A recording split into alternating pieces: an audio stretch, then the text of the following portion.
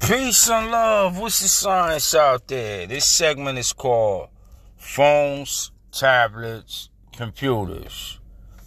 Isn't it beautiful that you have some type of device out there in the world that'll allow you to connect with others, especially if you don't resonate with somebody in your immediate area?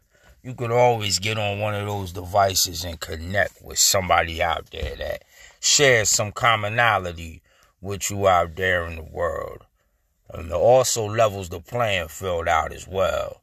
A lot of movements arise out of these devices, especially people who are being oppressed or not seeing true justice.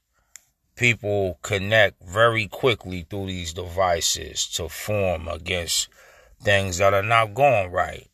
What would happen if we didn't have these devices? What would we have to rely on to connect with one another? I'm most appreciative that we have these form of devices. Could also find work through these devices as well. Peace and love, and may you enjoy this segment.